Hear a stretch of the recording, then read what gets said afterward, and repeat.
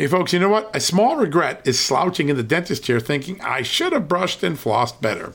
A big health regret is listening to your doctor and thinking I should have paid attention to nutrition when I was younger. I have that regret a lot. Better health today and when it matters most is why I take Field of Greens. Field of Greens is unlike any fruit and vegetable or green product. Field of Greens isn't watered down extracts. Field of Greens is an organic superfood. It's whole fruits and vegetables. Each fruit and vegetable was selected by doctors to support vital body functions like heart, liver, kidneys, metabolism, and of course, your immune system. And only Field of Greens is backed by a better health promise. At your next checkup, your doctor will notice your improved health or you're going to get your money back. Don't look back and say, I should have paid attention to nutrition when I was younger. Field of Greens is a key to better health today, right now, and when it matters most. Let's get you started with 15% off and free shipping. All you got to do is visit fieldofgreens.com and use the promo code JUSTNEWS at checkout. That's promo code JUSTNEWS at fieldofgreens.com.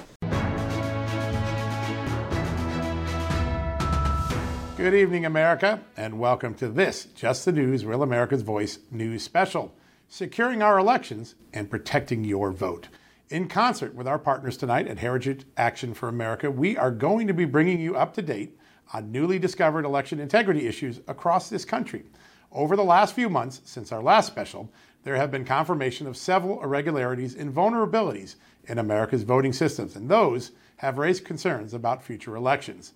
Wisconsin's top court, for instance, ruled tens of thousands of people unlawfully skipped voter ID requirements on absentee ballots. In Green Bay, Wisconsin, documents show election officials were cast aside so that a political operative could run the show. And in Georgia, memos released by the Secretary of State exposed that there were widespread problems in Atlanta voting, from potential double counting to serious chain of custody and privacy violations. We're going to tell you what states, legislatures, and members of Congress are doing to make sure we don't have a repeat of 2020 in next year's election. Now, starting us off tonight, we are blessed to have with us Senator Ron Johnson from the great state of Wisconsin. He's here to tell us what's been going on in the Senate with a Democratic effort to federalize elections. Senator Johnson, it is so good to have you joining us tonight. Happy to be with you there, John. Yes, it's a lot going on. And in the House, the Democrats have already passed H.R. 1, a bill that you and many Republicans say is an unconstitutional power grab. And now that law is in the Senate where it looks like it has run into roadblocks and won't go anywhere. But why that is, tell us why you believe this legislation is bad for America. Well, first of all, it's another Orwellian named bill in a long line of Democrat bills like the Patient Protection and Affordable Care Act that really has nothing to do with the title, For the People's Act.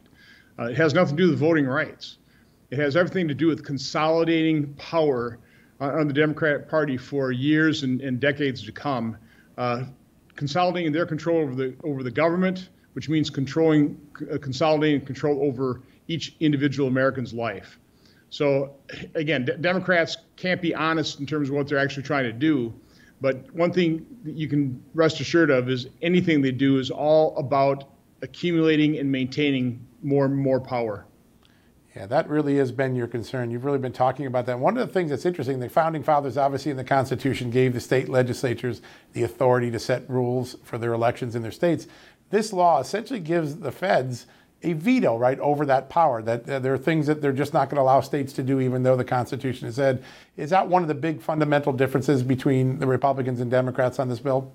Well, again, I think Republicans want to make voting easy, but cheating hard.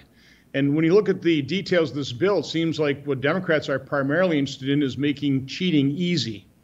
There's a reason we have our founding fathers and their genius left saying the times, places, and manner of election to the states is because, first of all, it's the more democratic process, government close to the governed, where it's more accountable, it's more efficient, it's more effective. But in today's world, it also improves election security as well. So if you put the federal government in charge of everything, again, they will gut things like voter ID laws. They're going to make it more difficult to maintain accurate voter files. They're going to require ballot harvesting. So just about everything in this bill is going to make it easier for people to commit election fraud at a moment in history where what we should be doing is trying to restore confidence in the legitimacy and integrity of our election system. This is an unsustainable state of affairs, John, where no matter what the result, half of Americans are basically saying that they don't believe that the president's legitimately elected. Right. This can't go on. The only way to stop it is we need to honestly assess, for example, the irregularities of the 2020 election, and we need to tighten up controls so that people have confidence in the result. Yeah, that is exactly it. We've had 2 elections in a row where either one side or the other has doubted the outcome, and we shouldn't have that problem. One of the big differences between the parties is over voter ID. Democrats are calling it Jim Crow and voter repression. Republicans and 3/4 of Americans in polls actually see it as a necessary safeguard against cheating. Do you think this issue is going to get resolved? And if so, how? Well, again, I hope that the states like Wisconsin have a voter ID law in effect will be able to maintain it. It's one of the main reasons to oppose this bill. And you're right, the vast majority of Americans want to have confidence in our elections, and they realize that one of the ways to have confidence in our elections is don't let people that aren't eligible to vote. Don't let them cheat. But again, that's what the Democrats are pushing. You know, it was the Baker-Carter Commission that talked about how absentee balloting is probably the number one area where a fraud can occur. And yet what the Democrats have been pushing is expanding it way beyond absentee balloting, basically mandatory mail-in balloting, while at the same time reducing the controls over that type of process, which of course just set us up for all the turmoil over the 2020 election result. So again, Republicans want to restore confidence in our election system. Democrats are doing everything they can to reduce confidence, including, for example, in 2020, observers that couldn't observe. Now they're challenging the forensic audits. Why? If you were that confident in the election result, why wouldn't you be right there with your Republican colleagues and say, yeah, but let's take a look at this. Let's prove that this was a legitimate count. But they're doing the exact opposite. They're trying to undermine these post-election forensic audits. They ought to be fully supportive of if they really are confident that it was a secure and safe and legitimate election. Yeah, it is such an important issue. And even in your home state, the Wisconsin Supreme Court ruled that many people were wrongly allowed to exempt themselves from voter ID when mailing in their absentee ballots by just saying, hey, because of COVID, I feel like I'm an invalid. I can't leave my house, so I'm not going to comply with the law. And the Wisconsin Supreme Court has now ruled that was an inappropriate exemption. Do you think, and are you heartened by what you're seeing many of these state legislatures do to try to tighten up the rules and address some of the things that the widespread absentee ballot expansion of 2020 created? I am encouraged by it, and I think Americans should applaud their efforts. I mean, this is where election integrity will be restored at the state level.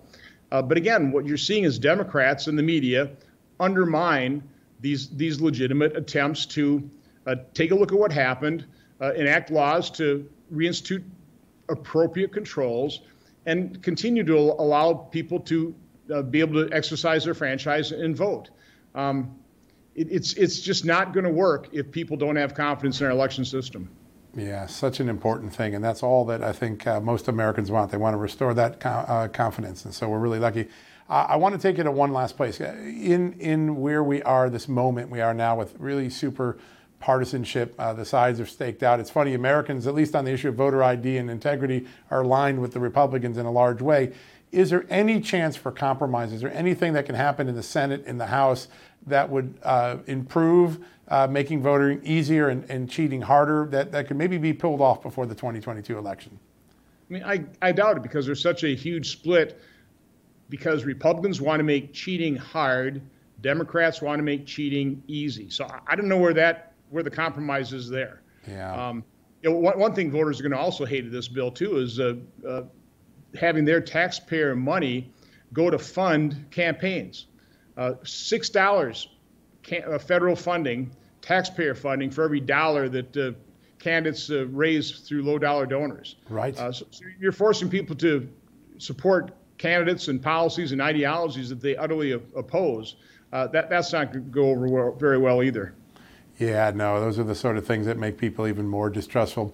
Senator, we are so grateful for your time, all the efforts that you did. And we have to remind viewers, last year during the middle of the election dispute, you were there with your committee trying to create facts and get people to understand what was going on. And I think the American public greatly appreciates that effort. Well, I appreciate all the work you've done as well. Take care. Thank you, sir. Have a good day. All right, folks, that was Senator Ron Johnson from the great state of Wisconsin, where I spent 8 years of my career. We're going to go to a quick commercial break. When we come back, get ready for a big flyover. We're going to take a look with Jessica Anderson from the Heritage Action for America team. She's going to show us all the things that are going on in the states to reform what happened in 2020. We'll be right back. Worried about letting someone else pick out the perfect avocado for your perfect impress-them-on-the-third-date guacamole? Well, good thing Instacart shoppers are as picky as you are. They find ripe avocados like it's their guac on the line. They are milk expiration date detectives. They bag eggs like the 12 precious pieces of cargo they are. So let Instacart shoppers overthink your groceries so that you can overthink what you'll wear on that third date. Download the Instacart app today to get free delivery on your first 3 orders, while supplies last. Minimum $10 per order. Additional terms apply. All right, folks, welcome back from the commercial break. Now, across the country, many states are making legislative changes or auditing election results to figure out how they can make voting easier and cheating harder. We can all support that. Now, our partners at Heritage Action for America, who have helped sponsor this show, are right in the middle of that effort. And joining us right now is Jessica Anderson, the Executive Director of Heritage Action, to give us an update on the progress being made in all those states. Jessica, welcome to the show. Hi, John. Thanks for having me. It is an honor to have you on. And I want to start off with a question that I think a lot of people are asking. 4 or 5 months ago, there seemed to be very few legislatures that were dialed in and understood the issues that went on in 2020, maybe have been going on for years. And now, you see the audits in Arizona and Georgia, you're seeing legislative action. How heartened are you that in this moment now, legislators in many states are taking a look at their laws, at their practices, kind of reclaiming the power that the Founding Fathers gave them in the Constitution? Well, I'm so encouraged, and it's not without really hard work from both governors, state legislators, and incredible grassroots activists that are on the ground that have really given so much energy around this issue of election integrity and securing the vote and restoring that trust in the ballot box. And I think the energy going into January was, okay, what do we need to do to ensure that there aren't vulnerabilities in our state election laws? How do we support governors and state legislatures to get this legislation across the finish line? And then how do we take that chorus of support and defend these state bills, like what they've been able to do in Georgia and Iowa and Arizona and Florida, and championing them so that other states are then inspired to take that same action heading into the 2022 legislative cycle this coming year?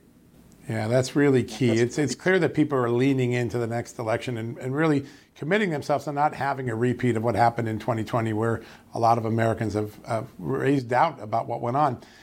These legislatures have been taking a lot of work, whether it's in Texas, in Florida, in Wisconsin, there's now actions going on. Give us a little sense of what these legal law changes that are happening, what they're doing and what they're aiming to fix.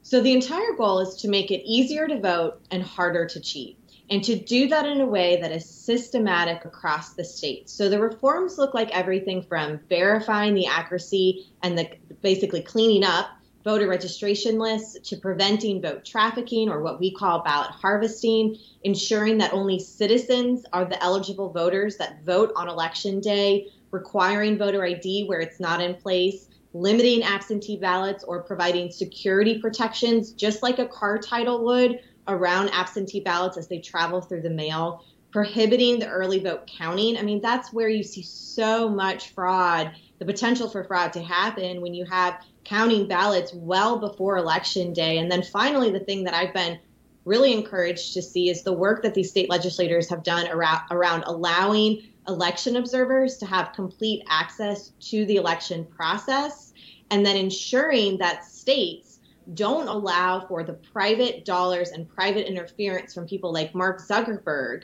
to influence our elections. So it's a whole host of reforms, and we saw this with the omnibus that Georgia put through. Iowa, Arizona has been individual piecemeal bills, and the Texas legislature, of course, is still working on getting their full package across the finish line. But we think this special session that Governor Abbott has called in Texas will hopefully bring that to an end. And then you got to hand it to Governor DeSantis for getting that done in record time in the state of Florida. And Florida has a long and rich history on election reform after the hanging election of 2000. And so it's fascinating to watch how quickly they moved. Now, one of the things that you see in the media a lot, Democrats and their allies in the press are claiming that all these laws, these changes that are occurring in the state amount to voting right restrictions. I see that word almost every day in a headline that some people call Jim Crow suppression. I want you to respond to that. Is anything in the laws that you've seen really aimed at suppressing votes? No, not at all. And those sorts of tactics, those smear tactics, I mean, this is the progressive left grasping at straws because they're unwilling to debate and actually recognize the merits of these bills. Let's look at Georgia, for instance. That was really the inflection point of this whole process for these state reforms. After the Georgia bill passed, Stacey Abrams, Joe Biden, Kamala Harris, they all doubled down and said this was voter suppression. When you actually look at the Georgia bill, not only did it add additional days of Sunday voting, but it put drop boxes that make it easier for people to vote actually into law. Drop boxes weren't even in the state of Georgia before the 2020 election. So it's kind of a joke when you look at, or an orchestrated narrative, when you look at how the progressive left is talking about these bills, completely alienated from the truth on the ground. And so they grab these smear tactics because they don't know what else to say. But I got to tell you, John, the American people, they are smart enough to look at the bills themselves, to understand how these governors are making it easier to vote and harder to cheat. And the average American they don't want their vote stolen. They don't want to feel any sort of vulnerability or security risk when they're in the ballot box. And these are the types of legislative fixes that hopefully will return that security back to the ballot box in time for the 2022 midterm elections, which are just around the corner. It really is. It's hard to believe it is already. And, one of the things that polls show an enormous support among Americans for things like voter ID. Those who oppose it are running into the tide of the will of the American people. Now, we got about a minute left. I want to ask you, as we head into summer, what are the states that we should be watching most closely? Where do you think some of the new action, the most exciting things may occur in the next few months? So I would keep an eye on Texas, as their special session is called either in July or August. Keep an eye on Wisconsin, an eye on Michigan. Obviously, there's huge political implications with what they do in Michigan. And then Pennsylvania is going to be an interesting one as they put their election reform package together and try to move it. What is of note, though, John, is that a lot of these legislatures are part-time. So many of them will go home by the end of the summer, and then they'll come back around in January of 2022. And we hope to see new action from other states across the country to put these securities in place. And you can follow all of this along at our website, saveourelections.com, or you can text VOTE to 51776 and stay updated on all of this state progress. Yeah, two amazing tools. We use them here at Just the News, and we love it. Jessica, I can't thank you enough, and Heritage Action enough, for helping make tonight possible, and also for giving us such a critical update. Really appreciate that. Thanks for having me, John. Oh, it's an honor. Thank you. All right, folks, when we come back, we're going to have, as the great Ray Charles used to sing, a little bit of Georgia on our minds. Joining us next is Bob Cheeley, the lawyer approved by a court to conduct an audit of absentee ballots in Georgia's largest voting metropolis, the city of Atlanta and the surrounding Fulton County. We'll be right back.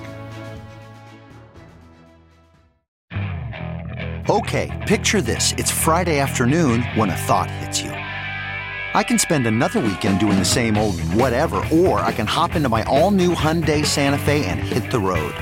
With available H-Track all-wheel drive and 3-row seating, my whole family can head deep into the wild. Conquer the weekend in the all-new Hyundai Santa Fe. Visit HyundaiUSA.com or call 562-314-4603 for more details. Hyundai, there's joy in every journey. All right, folks, welcome back from the commercial break. Just last week, my Just the News colleague Daniel Payne and I broke a series of stories about election integrity problems inside Fulton County, the county that includes the city of Atlanta. Records we obtained from Secretary of State Brad Raffensperger's office show the handwritten tallies for absentee counting in Atlanta displayed evidence of double counting and large gaps in the sequence numbers given to the batches of ballots run through the machines. The latter has raised questions about unaccounted for or missing ballots. We also obtained a 29-page memo from Raffensperger's observer on election night in Atlanta, who reported widespread concerns about double scanning of ballots, insecure storage and transportation of ballots, the qualifications, trainings, and even the motives of the vote counting workers. And in his own words, he just saw a massive chain of custody issue.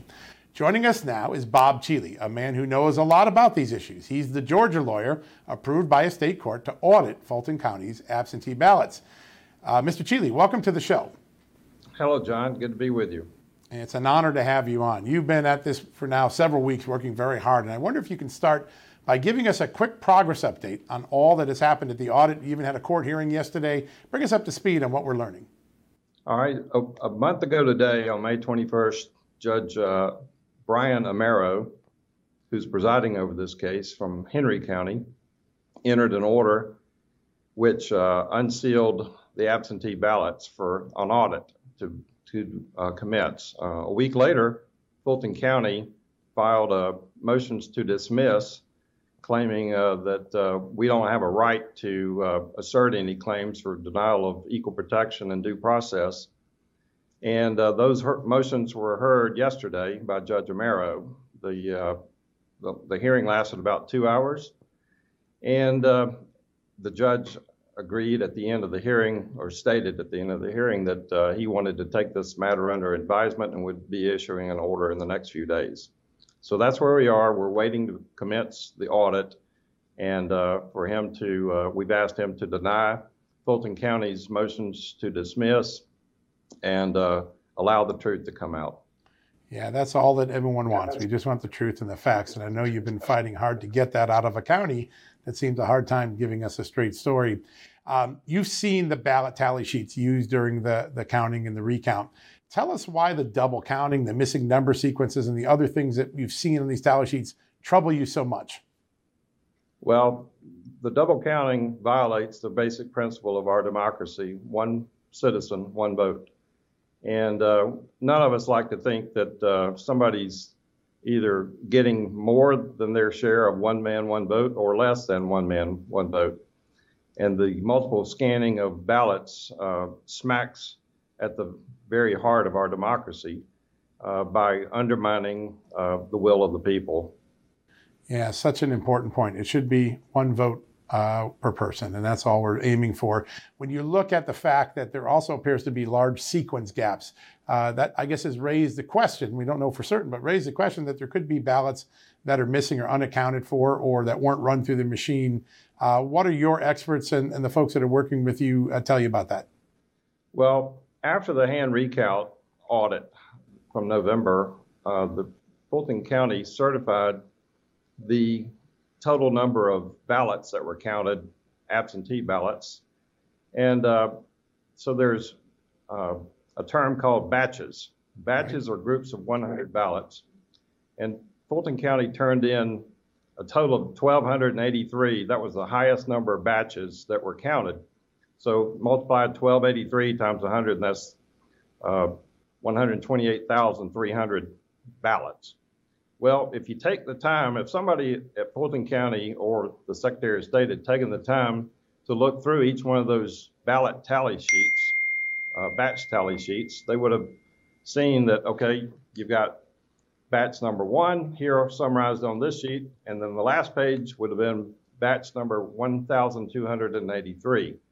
If you took the time to go through each of those pages, you would see that there was about 174 batches missing. That's 17,400 ballots that are just unaccounted for. And so all you have to do is be able to count to see that these batches are missing, and we want to know where they are. Yeah, such an important question. And we went through the same ballot sheets, and sir, we saw the exact same thing that you and your team has. And thus far, neither Fulton County nor the state can explain where those documents are. Now, in January, Secretary of State Raffensperger declared on national TV that Georgia's election was extremely well run. But you've seen the 29-page memo his own contractor wrote about the irregularities in Atlanta. What struck you most about the memo's contents and the contractor's observations of what happened on election night? Well, the thing that was shocking was that in the 29-page report, Carter Jones, the appointed monitor for the Fulton County election, personally observed the multiple scanning of batches by Fulton County's election workers, yet Mr. Raffensperger made no mention of that on his 60 Minutes interview, that his own monitor had seen this, and they did nothing about it. So that should have raised a red flag, in my opinion, that they should have more closely scrutinized the submission of the audited the risk limiting audit results from Fulton County. They should have gone in to see what my expert found. Were there any examples of multiple scans of these batches? And our expert found 30 different situations where the same batches were scanned in at least twice and some as many as 5 times. Yeah, such an amazing thing. And there's other discussions in there about the motives, the intentions of the workers, ballots being put in carts, not in secure boxes, people's private voting information visible on tables. When you look at what the evidence that's already now in the record, do you have a high degree of confidence that people can trust the vote that was counted in Atlanta in Fulton County? Well, to quote my grandfather, I wouldn't give you a plug nickel for it. It's horrendous. Yeah. And that's why we need an audit. And in that audit, we've got 10 certified document examiners lined up to analyze each of the 147,000 or whatever the number is, paper absentee ballots, to see if those ballots were filled out with a person's hand or with a printer. And we have people that saw during the hand recount of many of these ballots had never been folded, so there was no crease. They should have been in an envelope. That's a dead giveaway. And then these people saw that these ovals out beside the candidates' names had been perfectly filled in with a white space in the middle. Yes. And that's impossible. Yeah, no, it's a remarkable thing. Well, Mr. Cheeley, we're going to be following your audit. It's so essential for the American people to get the truth of what happened in Fulton County. I want to thank you for the update you gave us today. Thank you, John. All right, folks, we're going to go to a quick commercial break. Before we do, though, I want you to watch this message from our partners, Heritage Action.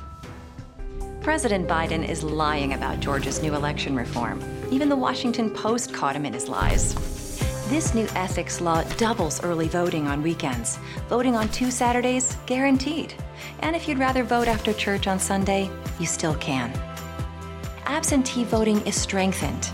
All absentees will now be on watermarked security paper, like a car title, with voter ID required.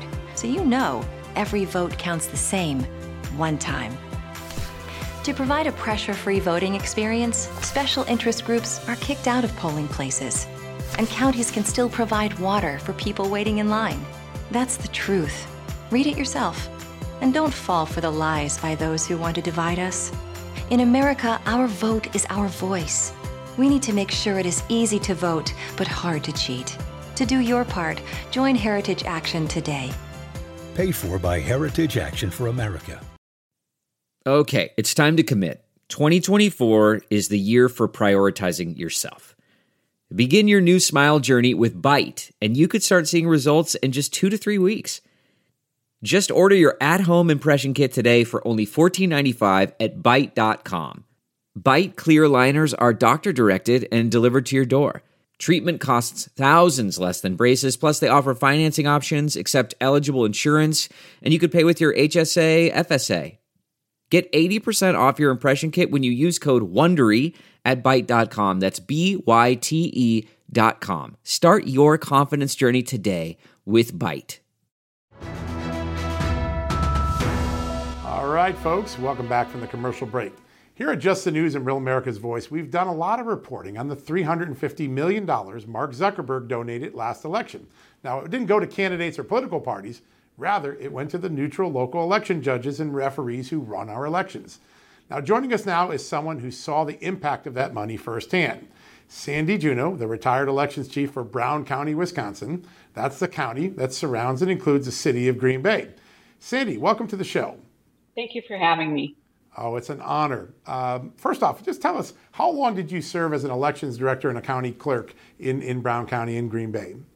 I was involved with elections for Brown County for 22 years. The last 8 I spent as county clerk. Wow. So you have a lot of experience. Elections were your expertise, right? Yes. We had to make it that. Yes, such an important job. And you know, we just take for granted when we go to vote that there's someone there that's going to make sure that it works. And you were that person in Brown County and Green Bay, and we're grateful for that. Last year, Green Bay was awarded a large grant from the Zuckerberg-funded Center for Tech and Civic Life, and money was sent to them, allegedly to run the election during the pandemic. How did that change last November's election in your county in the city of Green Bay? Well, once that money was accepted by the city of Green Bay, what happened was the mayor's office and chief of staff began to take over election functions. And that is not something under state statutes they have the authority to do, because under Wisconsin law, the municipal clerks, the county clerks, and Wisconsin Elections Commission are the individuals charged with running elections. Wow. So basically a power grab from people who didn't have the legal authority to do so. You testified recently during a legislative committee hearing that what you witnessed over the final weeks of the 2020 election made you sick to your stomach. Tell us a little bit about what you actually witnessed that made you feel like the election was off the rails. Well, with COVID, all of the elections to begin with, were constantly, you never knew what your next step was going to be, because between the federal and the state operatives, telling people, to vote absentee, or, we had a decline in poll workers. But as we got closer to the November election, and we found out that this outside group had come in and was basically trying to redo our forms and documents that we use statewide. And these people were from out of state and had no business doing that. So they're beginning to get involved with things that they didn't have the expertise. They were working primarily with our 5 major Democratic-based cities. So they're breaking the inconsistency of documents and processes and procedures used statewide. And that's initially, where you start to get frustrated, because as clerks, we meet with our state elections commission at least 3 times a year and have continuous and ongoing correspondence with them, so that, the whole state is conducting the elections in harmony. So when you have an outside group coming in and all of a sudden trying to dictate how to run an election, and these people were all from out of state. They had no expertise in Wisconsin law for processes and procedures in conducting an election. Yeah, and it got to the point. It got to the point in Green Bay where the municipal clerk was just totally frustrated, and she did not feel like she could get any support from, her superiors to remove some of these people from the process so she could implement the city of Green Bay's election plan. It is just remarkable to hear that. First of all, if you've got nearly a quarter century of expertise yourself, the city election officials are there specifically to run an election, and all of a sudden someone using private money comes in and inserts their own team with no connection to Wisconsin, no connection to the law, the history, the processes that are in place. Do you think that it had any effect on the integrity of the counting, the integrity of the voting process? Was it just a power grab, or do you think that it calls into question how votes were counted and gathered in the final days of the election? I think it had an impact on the overall election, because poll workers that were hired outside of the city clerk's office. And we had people that were from out of state that were actually setting up our central count polling location. On the contract was authorized to get 4 of the 5 keys to our central count voting location, as well as they had a private internet line that wasn't accessible to anyone except given individuals. So at the very least, it causes you to have a lot of suspicions as to what was going on when you have these people coming in from outside, changing things. Because previously, central count was done at City Hall, where it had oversight from the city clerk and her staff. We had this outsider from Brooklyn, New York, come in and move it over to a convention center. Wow. And that was done at the last minute, like less than a week prior to the election. So we had a lot of these weird things going on. And I wasn't really alerted to some of this stuff until, a week out of the election, which really was a red flag for me. And I knew I had to be more conscientious of checking into the city of Green Bay election than probably what I normally would. And also with a week out, it's hard to make course corrections at that point because the damage or the process are already set in place. Is it fair to say that there were private individuals overseeing the vote counting as opposed to career officials? Is that what happened in Green Bay? That I'm not sure because they were recruiting in different ways, and we had the hiring of those individuals being done by someone outside of the municipal clerk's office. Wow. In some of the emails that I reviewed, it clearly stated that they were not taking training prior to showing up at the voting location. They were given their duties then. And that in itself is a violation of election law because everyone has to complete their level of training. It was very closely monitored by individuals who are normally not running elections.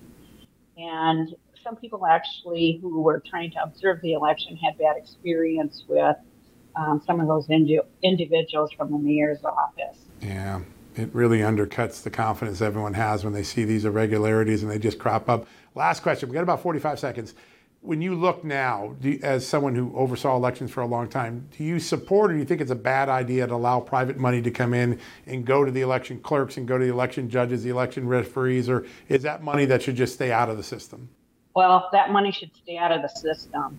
The thing that happened with CTCL is with those agreements, if those municipalities did not follow what was in those grant agreements, they had the authority to claw back those dollars. Right. So those would have had been repaid. So I think that's where the biggest rub is.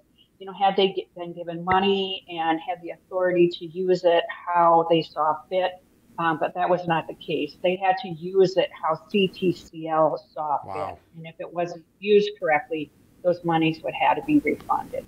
It's just an unbelievable story, Sandy, and I'm so glad that you were here to tell us. I can hear from someone who's an election pro what really went on in Green Bay.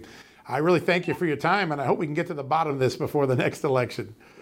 Well, we need to be really on top of this because if this is how elections are going to go, we won't have election integrity. Boy, that is a very profound statement. Sandy, thanks again for your time today, and we wish you well. All right, folks, we're going to go to a quick commercial break. When we come back, we're going to wrap things up. Just think about what you just heard in that incredible interview. All right, we'll be right back. That's not just the sound of that first sip of Morning Joe. It's the sound of someone shopping for a car on Carvana from the comfort of home. That's a good blend. It's time to take it easy, like answering some easy questions to get pre-qualified for a car in minutes. Talk about starting the morning right. Just like customizing your terms so your car fits your budget. Visit Carvana.com or download the app to experience car shopping the way it should be. Convenient, comfortable. Ah. All right, folks, welcome back to the final segment of tonight's special, Securing Our Elections and Protecting Your Vote. Our last guest tonight is Jason Sneed, the founder of the group known as Honest Elections.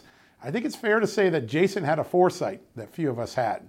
He was worried already back in 2019 that the 2020 election might face difficulties, and he started Honest Elections to get ahead of those issues. I don't know many folks who were thinking that way 2+ years ago, but Jason was. And that's why I'm excited to have him bring us in for a landing on tonight's conversation. Jason, welcome to the show. Thanks for having me. Now, I want to start with this question. A lot of folks, many of them Democrats, say if there was no widespread fraud in 2020, there's nothing to worry about. But we're now seeing clear and compelling evidence of incompetence, mismanagement, chaos in places like Green Bay, Wisconsin, Atlanta, Georgia. Couldn't an election's outcome and voter confidence be just as shaken by mismanagement and chaos as by any evidence of fraud? Absolutely. This has been a line that the left has been using for a long time now, actually, that we should wait until an election is actually stolen by widespread fraud before we address any problems in our election space. And I don't think that that's a good common sense way for us to approach something as important as the foundation of democracy.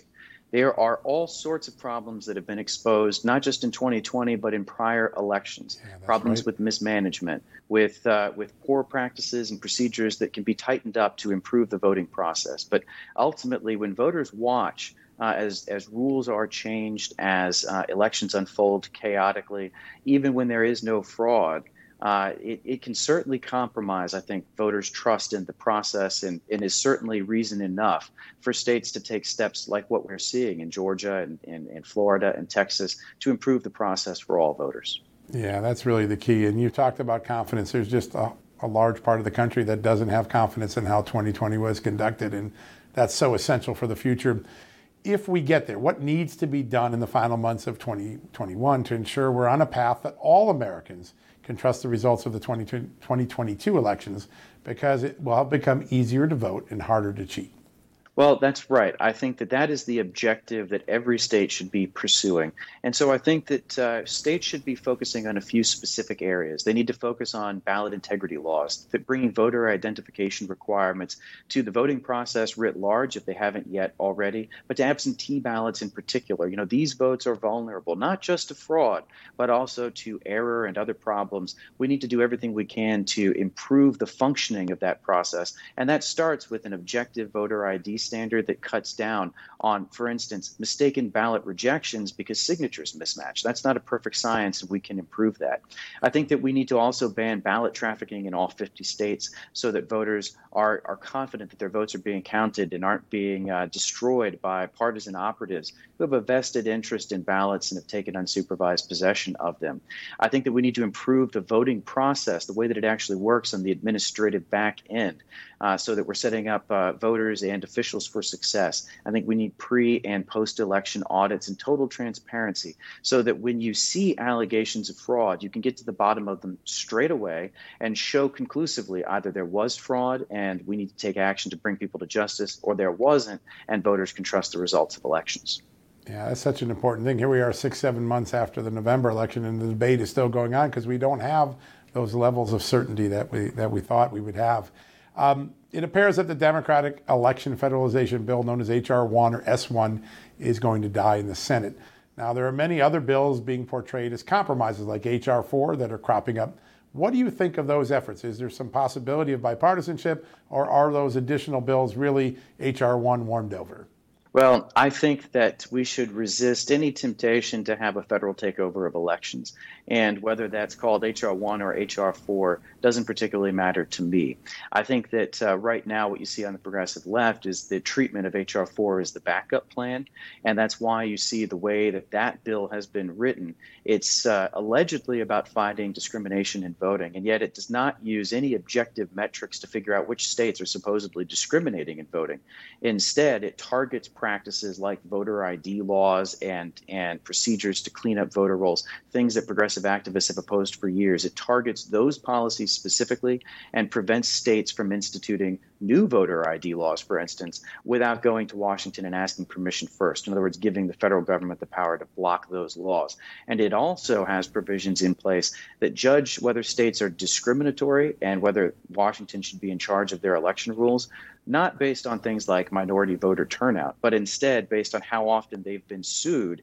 And one of the things that we saw last year was that the left was more than willing to sue to try to change voting procedures. In fact, more than 200 lawsuits were filed before Election Day. So that will become a tool to essentially weaponize the court system and politically target states and put them under federal control. And that effectively allows either the Democratic Party or progressive activists to just play politics with our elections. And I don't think most voters will like that. Yeah, that's a very important dynamic to watch. I don't think a lot of people are understanding of just how much the bait and switch is between H.R. 1 and H.R. 4.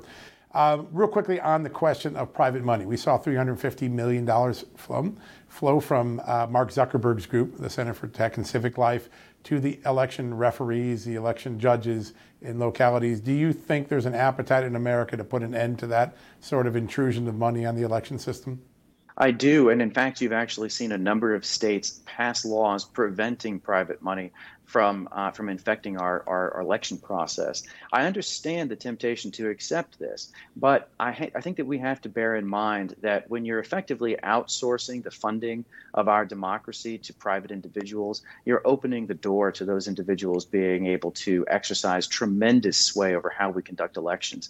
And when they're putting money into targeted jurisdictions but not others, that raises some serious questions about whether they're playing politics with this. So count me as one of those that believes that our democracy should not be subject to the whims of billionaires or their agendas, that we should have public funding for public elections, and that we need to emphasize transparency in the voting process. Yeah, such important. Transparency is the key to so many things. We got about 40 seconds left. I just want to ask, if you're a lawmaker in Wisconsin, Michigan, and Pennsylvania, you saw what's going on in Georgia, you're inspired by what's going on in Texas, what advice would you give them for the rest of this year to make sure that 2022 goes better?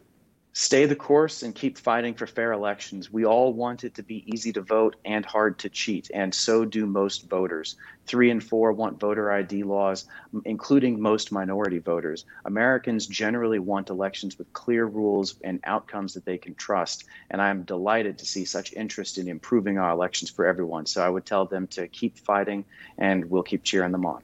Stay the course. That's great. Well, Jason, many thanks for what your group does, first off, and for the many insights you shared with us tonight. It's going to be an interesting second half of 2021. All right, folks, that wraps up tonight's special. As you head on to other things, like maybe watching my good friend Damon's Studio 6B show here on Real America's Voice, think about the stories and facts you just heard. Remember Sandy Juneau's narrative of how professional election administrators in Green Bay, Wisconsin got cast aside by privately funded, Mark Zuckerberg-funded activists, who then changed the rules and paperwork in the final days of the election. Keep in mind that Wisconsin Supreme Court ruling that found tens of thousands of voters wrongly skipped voter ID on their absentee ballots. And consider what Georgia Attorney Bob Cheeley's audit has already turned up in the form of chaos, mismanagement, and mistakes in Atlanta. And then ask yourself, is this the sort of elections we ought to settle for in America, the greatest democracy the world has ever known? Do you want such chaos that one day fraud could slip by? Do you really want to jettison protections like voter ID, signature matching, and secure ballots? And do you really want billionaires to use their money to dictate the rules of elections, like what happens sometimes in banana republics? That is why the debate we are having right now is so essential. You can secure our next election. You can protect your vote because we have the ability to make voting easier and cheating near impossible. The only question is whether our leaders will do what's needed. And with that, I bid you and your family a good night.